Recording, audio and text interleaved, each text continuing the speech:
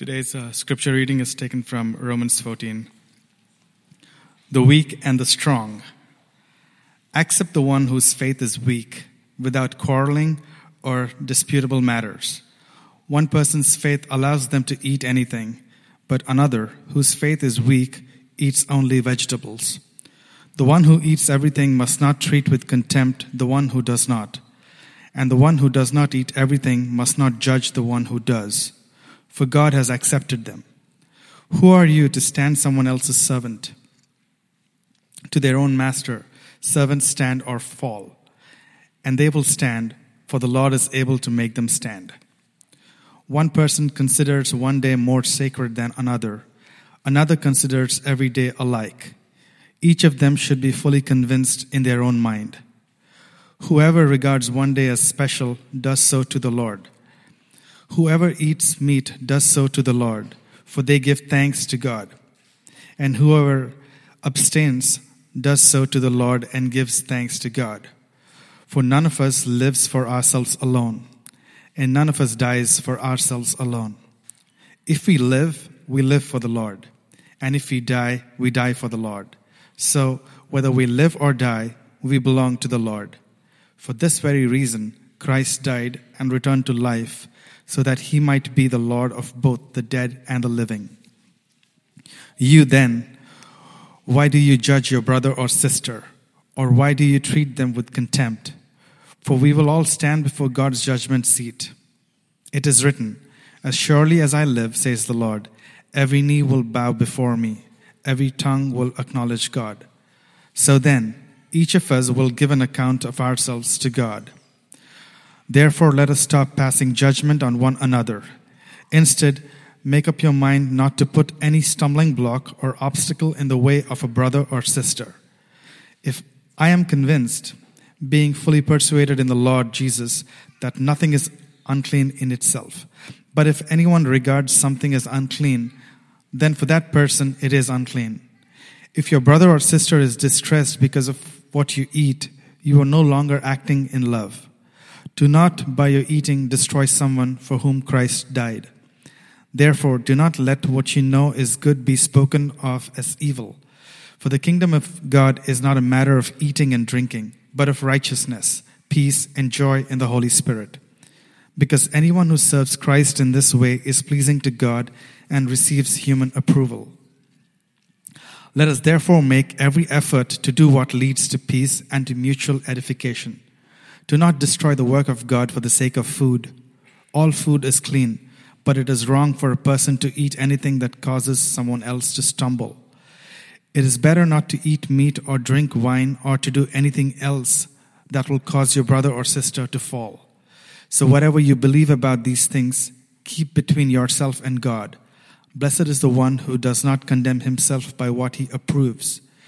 But whoever has doubts is condemned if they eat, because their eating is not from faith, and everything that does not come from faith is sin.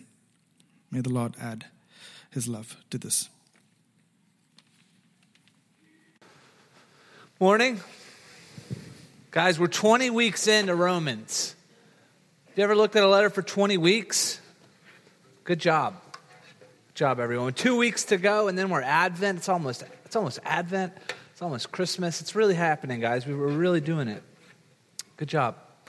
Part of the reason we do, from time to time, go through a book the way we've gone through Romans and spend 22 weeks in it is so that we can't skirt around passages like this one or last week's about, the government. Probably if we're choosing a 6-week series and we're hand selecting the passages, we're not going to grab this one.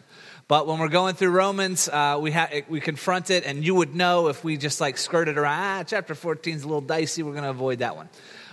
So we're confronted with it, and I've shared this many times before. Sometimes, the passages that are initially really difficult and kind of feel like cold water in your face actually sometimes have some of the most surprising, beautiful, revelations about who God is and the way life works and what it means to flourish as a human being that you wouldn't expect if you just ignored it on the surface level. So hopefully that's where we're headed with this one. When I was in fifth grade, my parents decided we were going to change churches. And my aunt and uncle, they lived two or three towns over from where I lived. And they had been telling my parents, whenever they saw them, about how good the pastor was at their church. And we didn't really, in South Carolina at this time, we didn't really have the mega church thing. So it wasn't a thing where you went to a church because the pastor was like a celebrity or the music was a certain way. That really hadn't happened in our area yet. So it was kind of weird. The church was at least half an hour away from our house. It was like 45 minutes if there was any traffic. And this is Greenville, South Carolina. This is the Bible Belt South. So we're passing like 12,285 churches on our way to our church. So this is a important decision that we had made. And looking back, I'm grateful that we made the change. I met some of my greatest lifelong friends at this church that we ended up at.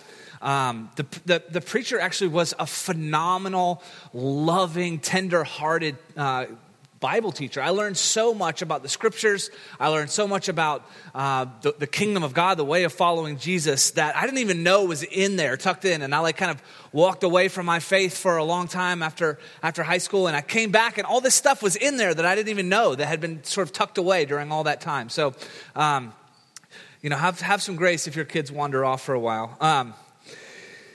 But some of the trappings of the rural Southern Baptist church I certainly could have done without. I remember one of the first times we were there, the preacher saying the following, and I think this was in defense for giving 45-minute sermons, so maybe I should come up with my own little pithy justification, but he said this is real. He said, I don't preach sermonettes for Christianettes who drive Corvettes and smoke cigarettes. I'll say that again because it's magical. I don't preach sermonettes for Christianettes who drive Corvettes and smoke cigarettes. And I remember just cracking up laughing, like, what are you talking about? That's amazing. But also wondering a little bit about my own dad, who was a used car sales manager and quite often would bring home like a sample car. And he would have Corvettes sometime, and he smoked a pack and a half of Marlboro Lights every day. I'm like, this guy is offending him, and yet he still sat there. It was interesting. It was like one of the only times my dad would sit and nod when someone said something offensive to him.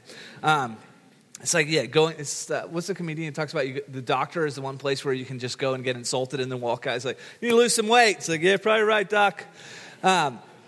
Sermon's the same thing. So quirky things like that, rural Southern, so many things I'm grateful for, so many things I think I could have done without. But I think it was quite an improvement over our previous church. I don't remember any of the sermons from the church before. But then one Sunday, our pastor preached a sermon. They used to print the title of the sermon in the bulletin.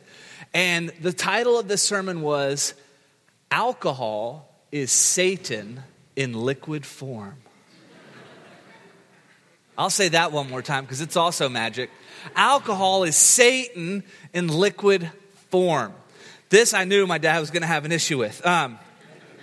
But it also seemed like a stretch because I didn't know that much about the Bible, but I did know Jesus' first miracle was turning water into wine at a wedding. And not just like one glass of, reserve. He turned 6 huge stone basins that were used for ritual cleansing into fantastic wine that kept the party going and going. So it seemed like a bit of a stretch. And this incredible Bible teacher that I would respect I still do for many, many years, he started doing the thing that we had come to expect he wouldn't do. He was saying what he wanted to say, and he was making the text fit what he wanted to say.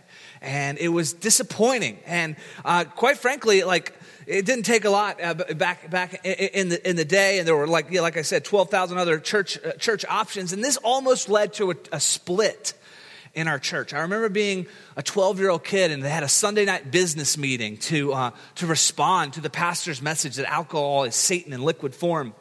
And I remember sitting there, and people were weeping, and people were standing up and defending their belief on either side. And some people were just like, "We just have to fall in line. This is our pastor. We have to do what he says." You guys are down with that, right? Or people were just like, I have a glass of wine with my meal, and I always will. Breakfast, all of it. And I had heard the jokes. You like these are. I'm just giving you a little window. You know why you should always bring 2 Baptists fishing? Because if you just bring one, he'll drink all your beer. These are good jokes. No, stick with me. Stick with me. Stick with me. I'm going to give you one more just because you look great. What's the one place Baptists don't recognize each other? The liquor store. Come on, these are good. This is good material. I know this is New York in 2018. This might seem like the most ridiculous thing ever, but as a young kid, this sort of like imprinted on me that these people were about to not attend the same church anymore over this issue, and it was really heated. And I remember the tears being shed at this business meeting, and I remember thinking, what have we gotten ourselves into? We're driving so far to come here already. The preacher had a strong conviction. But he was stretching the message of the gospel, and he was stretching the message of the scriptures to try and make it everyone's conviction. And that's what this passage in Romans is dealing with. It's dealing with our tendency to take our convictions, even if they're important to us and they might lead to healthy choices for us. They might be really meaningful to us, but to try to stretch non-essential convictions and make them true for everyone. And something that I saw as a kid that I couldn't really name, but this passage gives some language for, is how easily conviction can become contempt. And I don't know if you've been doing any paying attention to sort of the political conversation in our country these days, but it's pretty easy for conviction to become contempt. And quite sadly, the church, instead of modeling, the verse 17, the kingdom of God, is not a matter of eating and drinking, but it's a matter of righteousness and peace and joy and the Holy Spirit. Sadly, the church, in many points, has been a poor model of our convictions becoming contempt, and that being the first thing, like the first thing people know about followers of Jesus being what they're against. Something's gone a little bit wrong with us if the first thing people recognize or know about us is what we're against. But have you noticed that convictions in you or in other people can often morph into contempt? We feel strongly about something, we feel convicted about it, but then we begin to have this feeling of superiority that goes along with our realization about something, and then we can kind of come to sort of initially gently and then even more so despise someone for feeling differently than we do. And we need to say, like an important caveat here is, of course, there are certain things the scriptures are really clear about and repeated over and over again, things we should have convictions about. But we still need to be really careful, even when we have a right and true conviction. If it gives us feelings of pride, if we start to imagine ourselves in a superior position, if we have a desire to isolate ourselves from people who don't think the same way that we do. Because there are many issues. Romans 14 brings up a bunch of them. There's many issues that we can feel rightfully different about. They're non-essential issues in the kingdom of God. We can feel rightfully different about them. But what is meant to govern our relationships, and if you don't hear anything else, hear this. What is meant to govern our relationships is not pride. It's not fear. It's certainly not contempt. What's meant to govern our relationships is love. And in a sense, we've been talking about love in this letter. On one level for the entire letter, but specifically love in action, love in the practical nitty-gritty details of our life. In the beginnings of Romans, like our minds and hearts are called up to this pinnacle to see the plan of God from Genesis to Revelation, the whole of redemptive history, all what God's been doing through Jesus coming as the Messiah of Israel, but also spilling the banks of Israel and reaching out to every type of person in the whole world. Our minds have been lifted, and then when we get to the second half of the letter, it's pulling us back down into the practical details of life and saying, listen, this has to touch your ordinary Tuesday afternoon. This has to get in the nitty-gritty of how you relate to one another. Here's the thing. When I think back to my experience in my Southern Baptist church growing up, my father was a high-functioning alcoholic. And about a decade later, he had a humiliating experience on a business trip in India where the hotel staff called home to my mother. I don't know how intoxicated you have to be, like people coming in and out, but like something happened that was so humiliating that the hotel called and said, we're concerned. And this was a moment for my dad where he had a wake-up call, and I saw him a few days, a few weeks after this, and my mom had called really concerned, and he came back, and then he finally came out with everything to God and to our family and to our church. And there was a different pastor there at this time, so it wasn't like, told you, Satan in liquid form, buddy. But it was a really humbling and beautiful moment for our family. My dad got into a journey of recovery. He had his 30-day chip from Alcoholics Anonymous when he passed. He had a heart attack. And so I think about the tension between how silly it was for this pastor to try to make his conviction everyone's conviction, and yet he was identifying something that in a bunch of places in the scripture is identified as something that's a really easy substitute for God. You want, it's like, that's what's contrasted. Be filled with the Spirit or be drunk with wine, right? You need peace, you need courage, you need rest. You need a feeling of, oh, I love you, man. Like, you can get that from alcohol, and you can also get that from the Holy Spirit. And so he was correctly identifying a real struggle, a real substitute God that we should be aware of at least. Even if we have immense freedom, our freedom should be checked by love as we look seriously at how easily this thing can become a substitute for God. And yet my father missed hearing something he really needed to hear and ingesting. And this is no excuse for his choices. He made his own. He would be the first to say he made his own choices. But he missed the heart of the conviction in all the trappings of how that conviction was expressed with contempt. So there's a real thing here that needs to be worked on. Like when we express our convictions in a way that immediately put people off because it's full of pride or full of fear or full of whatever and not full of love, sometimes people miss the real heart of why we're living a certain way. And he needed this message and he didn't get it. And that's on him. But for my father, for many, right? Drinking can be a real life-threatening danger. I don't think it's Satan in liquid form, but watch out, you know. It's an issue of genuine freedom. But for some of us, it's something we need to avoid with great conviction. We need to be really convicted about it.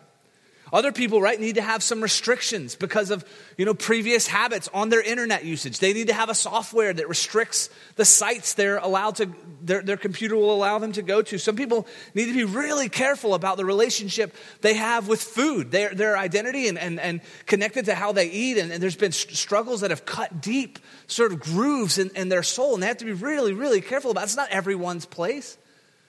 But we need to, first let the sort of force field around our life be love, because these convictions really mean something for these people who are holding them. Some of us have much narrower convictions about the sort of entertainment that we should be looking at. And right, this is what turns people off from the church, is that we erect these fences of morality and then we patrol them with vigor.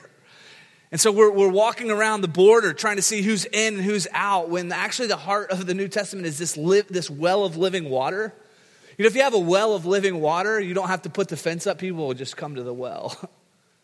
And instead of patrolling the borderland, saying who's in and who's out, we just need to live our convictions with love. It's so much better.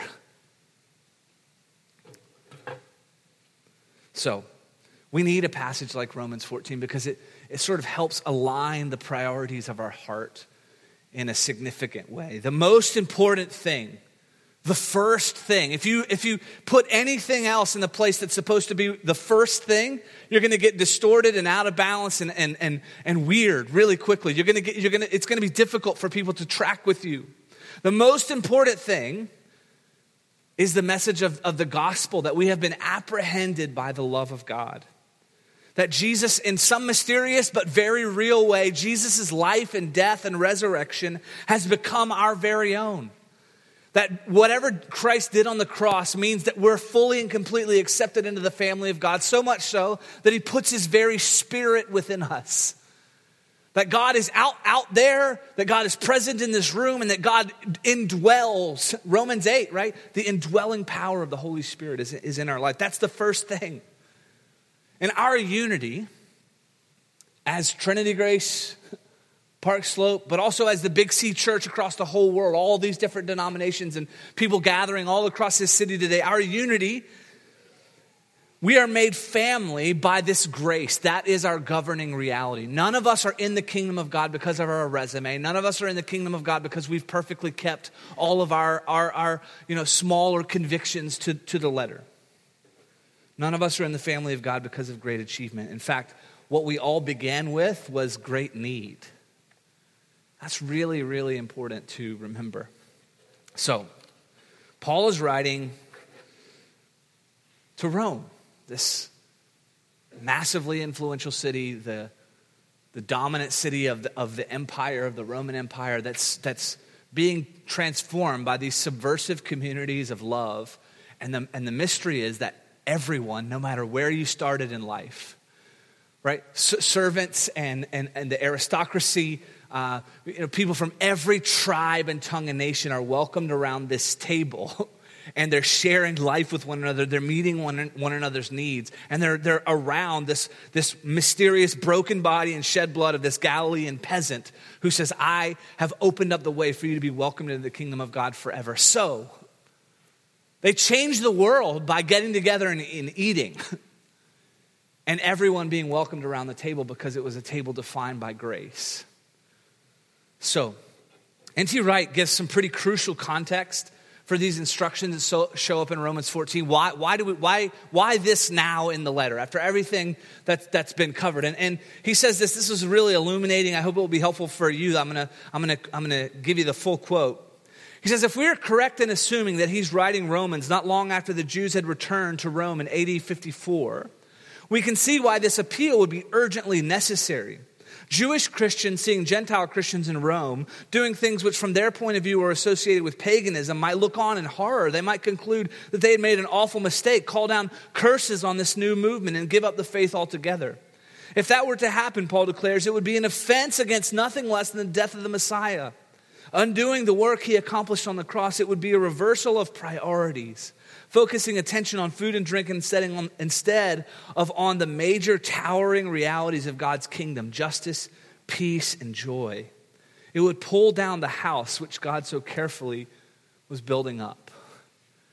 So this Jewish population had been through this racist policy banned from the city of Rome. And they were coming back, and many of them had encountered the message of Messiah Jesus in their synagogue, and their lives had been transformed. But they were still working out, like, do I keep kosher laws? Do I keep the festivals? Do I keep the ceremonies, right? One of the big or overriding questions that Christianity is wrestling with in the New Testament is, how Jewish do you have to be to receive Israel's Messiah as your own?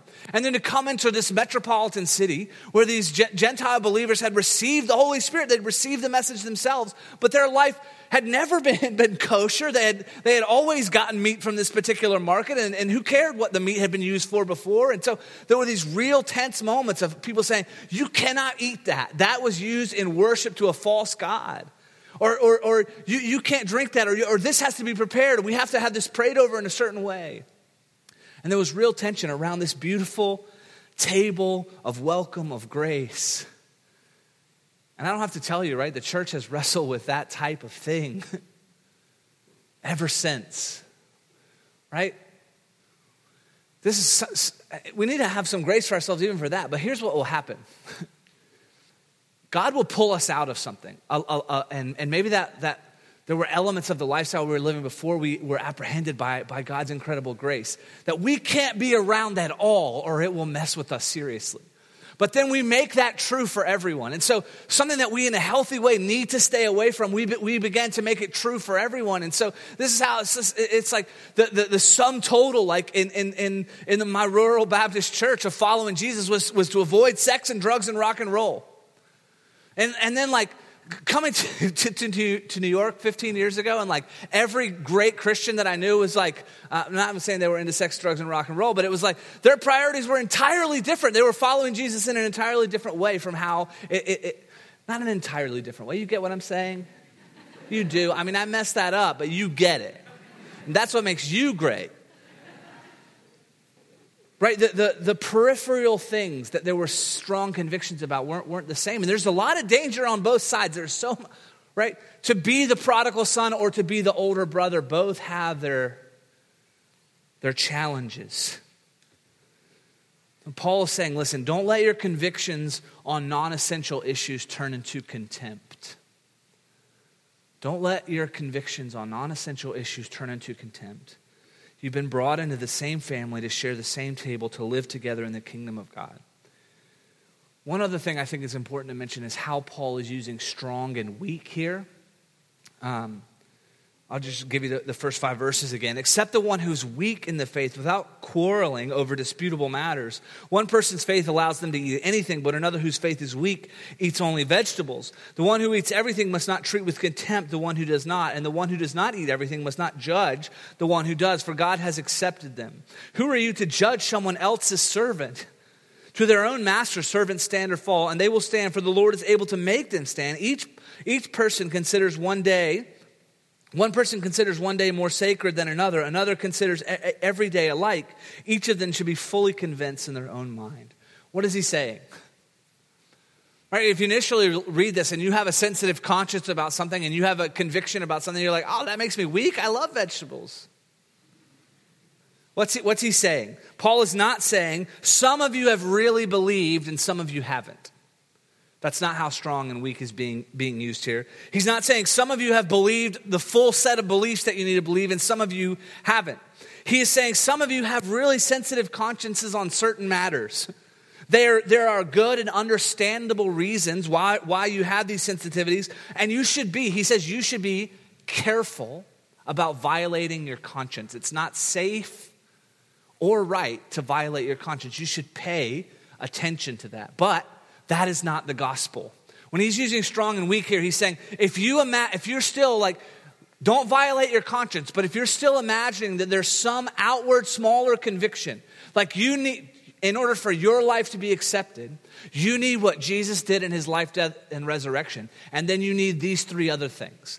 Whatever the and that you add to Jesus' life, death, and resurrection, you can leave that behind as an essential. That's not the gospel.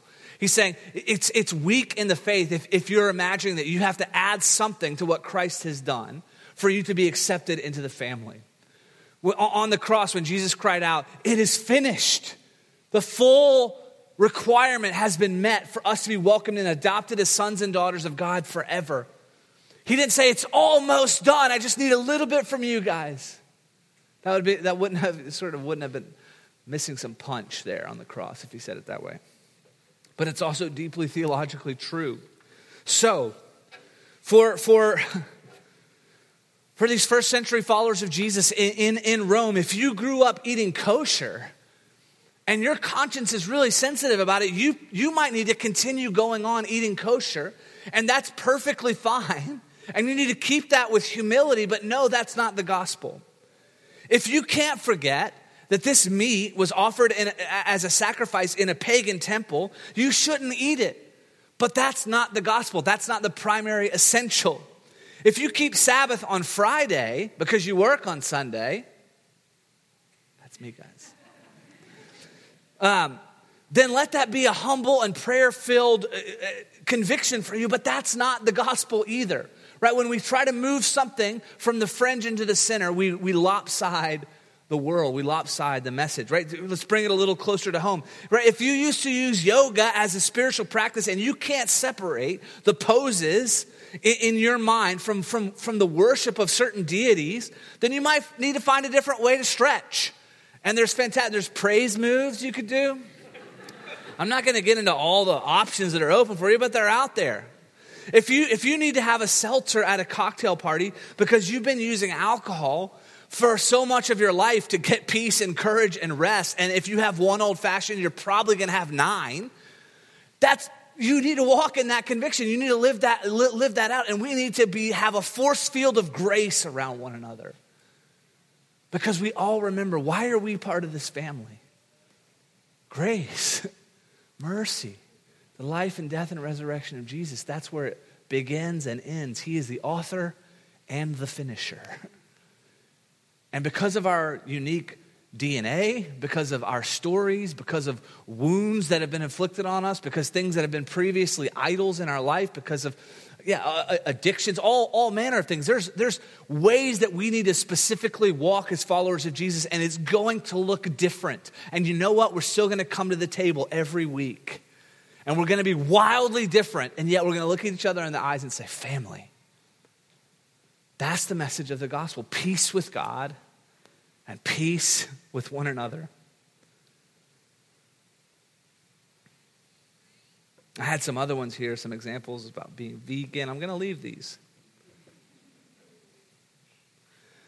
The life and death and resurrection of Jesus is our welcome. We don't need to add anything to it to keep ourselves in God's grace. Here's the key verse of the passage. For the kingdom of God is not a matter of eating and drinking, but of righteousness, peace, and joy in the Holy Spirit. Man, let's put this on our mirrors, write it with the soap, and just like remember this every day. The kingdom of God is not a matter of eating and drinking, but of righteousness, peace, and joy in the Holy Spirit. Now, you can't read the scriptures. I mean, the first story of things going really wrong in Genesis has to do with eating, right? They eat the fruit they're not supposed to eat. So there are times where particular steps, God never says, like, and so from here and from henceforth, eating fruit shall be banned. Of course not, right? It's a matter of relationship. The kingdom of God is a relational kingdom. It is about being in relationship with God and relationship with one another. And so there are certainly still in the world and in our convictions and in peripheral matters, eating and drinking are really important, right? God had a lot to say about his people, how they ate and drank. And yet, the essentials of the kingdom of God is not eating and drinking, but righteousness, peace, and joy in the Holy Spirit. What does this mean? It means, like the way the last week's passage ends, clothe yourselves in Jesus. That because of the message of the gospel, whatever ticker tape of insecurity plays in your mind about why you're not worthy, or you're not going to be, you're never going to be enough, or you're slow to change, or whatever it is, like if you're clothed in who Jesus is, you have his righteousness, his very character is counting for your own. Then God the Father sees you with as much delight as he sees his firstborn son, and he says, you're in my family, you're so welcome, you're covered by my righteousness.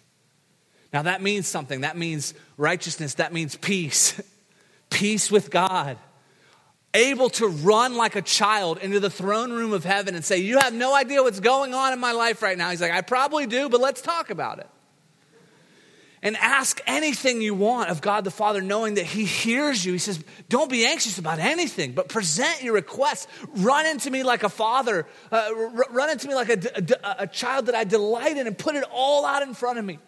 There's peace between us. There's nothing that would keep us at a distance. You can call me Abba. Full embrace. We have his righteousness. That means peace with God. And then we take that peace and we give it to one another in shalom in our human relationships, because it's a relational kingdom. And the peace that we get in relationship with God, we bend that towards one another. And we say, you are in because of grace.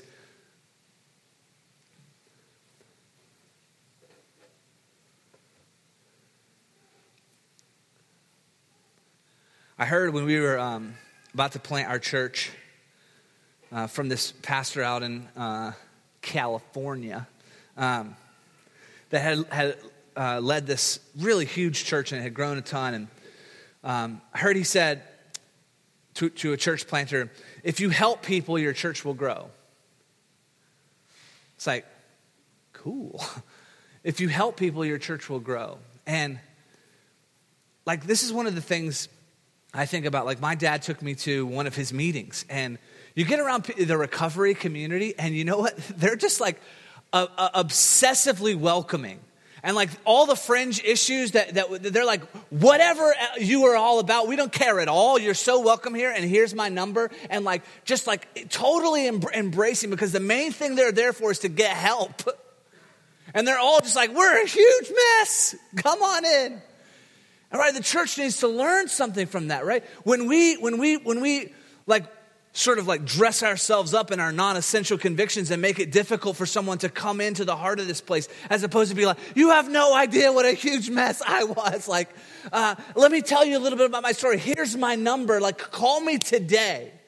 We're like, listen, if you go to the website and you're good enough to find it, you might be able to find a small group, and some of them aren't even full, and then you could go. Sorry, a little close to home there. But like, what if we learned like the most essential thing about us is this extravagant love that has embraced us and set us free and totally changed us. We're full of a different spirit than we were before. And so the thing we want most is for people to encounter that love. And all the rest of the stuff, we'll get to it. But the first thing is, here's my number and come on in. The kingdom of God is righteousness. We're covered with him. It gives us peace with God and peace with one another. You know what that brings? Joy. Joy. So one of the things that shocks me in the New Testament is Jesus saying things like, I'm telling you this so your joy will be complete. My picture of the Christian life was so restricted and moralistic that wasn't any joy. There was like gritted teeth, white knuckles, get to heaven someday, and I think there's a reward there, they've said. But not like, oh my gosh, I'm full of the character of God by grace. Like I'm given something and then like I'm fully adopted into the family. And it's like, come on in. And I've got to learn to be at home here. I'm learning to be at home in this new family. I got peace with God and peace with one another. And it's bringing joy. It really is the most abundant life. Jesus staked his integrity on this. Come to me and I will give you life and give it to you to the full, abundant life. The way of the world is to kill, steal, and destroy, and to narrow down. I want to lead you into wide spaces of joy. Kingdom of God is not a matter of eating, drinking, but of righteousness, peace, and joy in the Holy Spirit. Two ways that I want to invite you to keep this reality in your heart. The first is the people are the party. The people are the party. This is a relational kingdom. This is something I have to say to myself, right? I'm an enthusiast. I love food and drink and all this stuff. And to remember the primary thing in any place is the people that are there. It's not my appetites or my agenda or my story or the way I distinguish myself. The most important thing in anything is the people. C.S. Lewis, maybe one of the very best things he wrote, I love Narnia as well, but is an essay called The Weight of Glory. And he's talking about like what we set the weight of our soul on. Is it like what's able to sustain that type of expectation and hope from a human being? But he's also talking about the weight of glory of our neighbor. And this is C.S. Lewis's way of saying the people are the party. He says it actually way better than that, so I'm just going to read it. It may be possible for each to think too much about his own potential glory hereafter. It is hardly possible for him to think too often or too deeply about that of his neighbor. The load or weight or burden of my neighbor's glory should be laid daily on my back, a load so heavy that only humility can carry it, and the backs of the proud will be broken.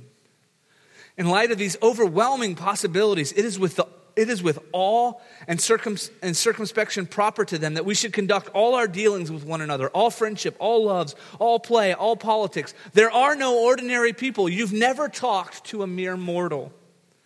Nations, cultures, art, civilization, these are mortal, and their life is to ours as the life of a gnat. But it is immortals with whom we joke with, work with, marry, snub, and exploit. Next to the blessed sacrament itself, your neighbor is the holiest object presented to your senses.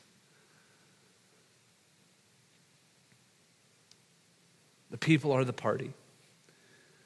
The second way that I hold this in my mind, I invite you to, is for my freedom to be checked by love. Something I have to repeat to myself a lot is love over indulgence. Like, I'm not going to check myself by fear. I'm not going to check myself by pride. I'm not going to check myself by contempt for other people. I want to check myself. I want the force field around my life to be one that is love. My freedom is checked by love. So a measurement of that is watch out if you begin to have convictions that are full of contempt. Even if they're right, true, good convictions, watch out for them if they begin to be full of contempt and they make you want to criticize and isolate from other people and be around people who think like you do only. Watch out. You're in a dangerous place if your convictions begin to be full of contempt. And then watch out if you begin to despise someone else for their convictions. Two measurements. Is my freedom being checked by love? Because the vision of the kingdom of God is what's so crucial. It is a rich welcome for all types of people. Every tribe and tongue and nation. Right? We are doing the work of diversity and unity together as an outpost of the kingdom of God. We have this beautiful, diverse city where we get to practice, but we should be ashamed, right? If Sunday morning is the most segregated time of the week. We should be coming together and all of our differences around this table because we've received a rich welcome ourselves. We've got some growing to do. We are all invited to the table. And guess what? When you get there, you're going to have to flex a little bit because not everyone's going to be like you. But the kingdom of God is not a matter of eating and drinking, but of righteousness, peace, and joy in the Holy Spirit. And you know what? It does say at the end there, each of us will give an account of our lives to God. And that's one of those intimidating sections, like, what? How will that work? Is there going to be a video? But I'm so glad that God is the judge, and so I don't have to be, and you don't have to be. That ultimately the one who's going to be judging is the one who has loved us from everlasting to everlasting, the one who's willing to go to the cross on our behalf and literally take the full weight of our failures and mistakes as humanity and personally on himself. That's the one doing the judging, way more equipped to add nuance to that process than we are. We give ourselves all the freedom in the world to understand our motivations, our rationalizations. You don't understand why I had to make this choice this way, And then we're just like, we blink everybody else. We don't let them be full, robust people. They just do things because they're dumb or they don't get it. But God will know the full picture, all the nuance, all the neural pathways that were working when a decision was made. I'm glad that God is the one for whom we will give an account. So we can just throw off the burden of having to make sure everyone else is doing it right. And we can walk in righteousness, peace, and joy in the Holy Spirit. I'm going to pray in just a moment for you. And then I want you to consider where in your life, in your heart, are you finding contempt? Where are the places that maybe you need to choose love over indulgence? And maybe some of you know there's some unique issue of your conscience that won't be true for everyone, but God's calling you to something. He's calling you to set something in a different category than it has been in before. And that doesn't mean that you're super weak or other people are strong. It just means in this way, in your story, with your DNA and the things that you've experienced, this needs to be set aside for now. And it's for freedom. It's for joy. It's for life. It's not so that you'll be bored or constricted. Where do you find contempt? Where do you need to choose love over indulgence? And some of you may have a particular issue of conscience that you need to commit to God, to live from faith, to say, I actually trust God can meet my needs better than anyone, better than even me. Heavenly Father,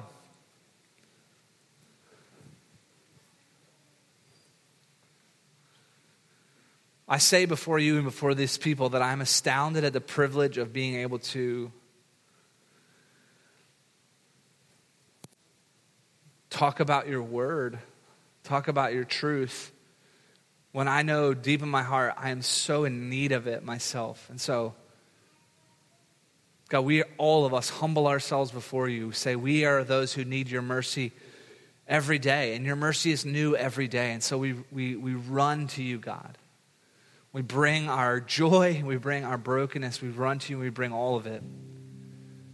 May we experience, by the power of your Spirit, the peace that exists between us and between one another because of what Christ has done. Lead us, Holy Spirit, in these next moments, that each person would know in the secret place of their mind and heart what you're calling them to do in response to what we've heard. May we not just be hearers of the word, but may we be those who rise up and respond with courage, with faith. We are here for you, God. Lead us now in these moments. In Christ's name, amen. I'm going to give you a few moments of silence just to reflect, to pray maybe in the secretness of your heart. God, what are you leading me towards? And then in just a few minutes, we'll come to the communion table. We'll continue worshiping. Ask God how he would have you respond.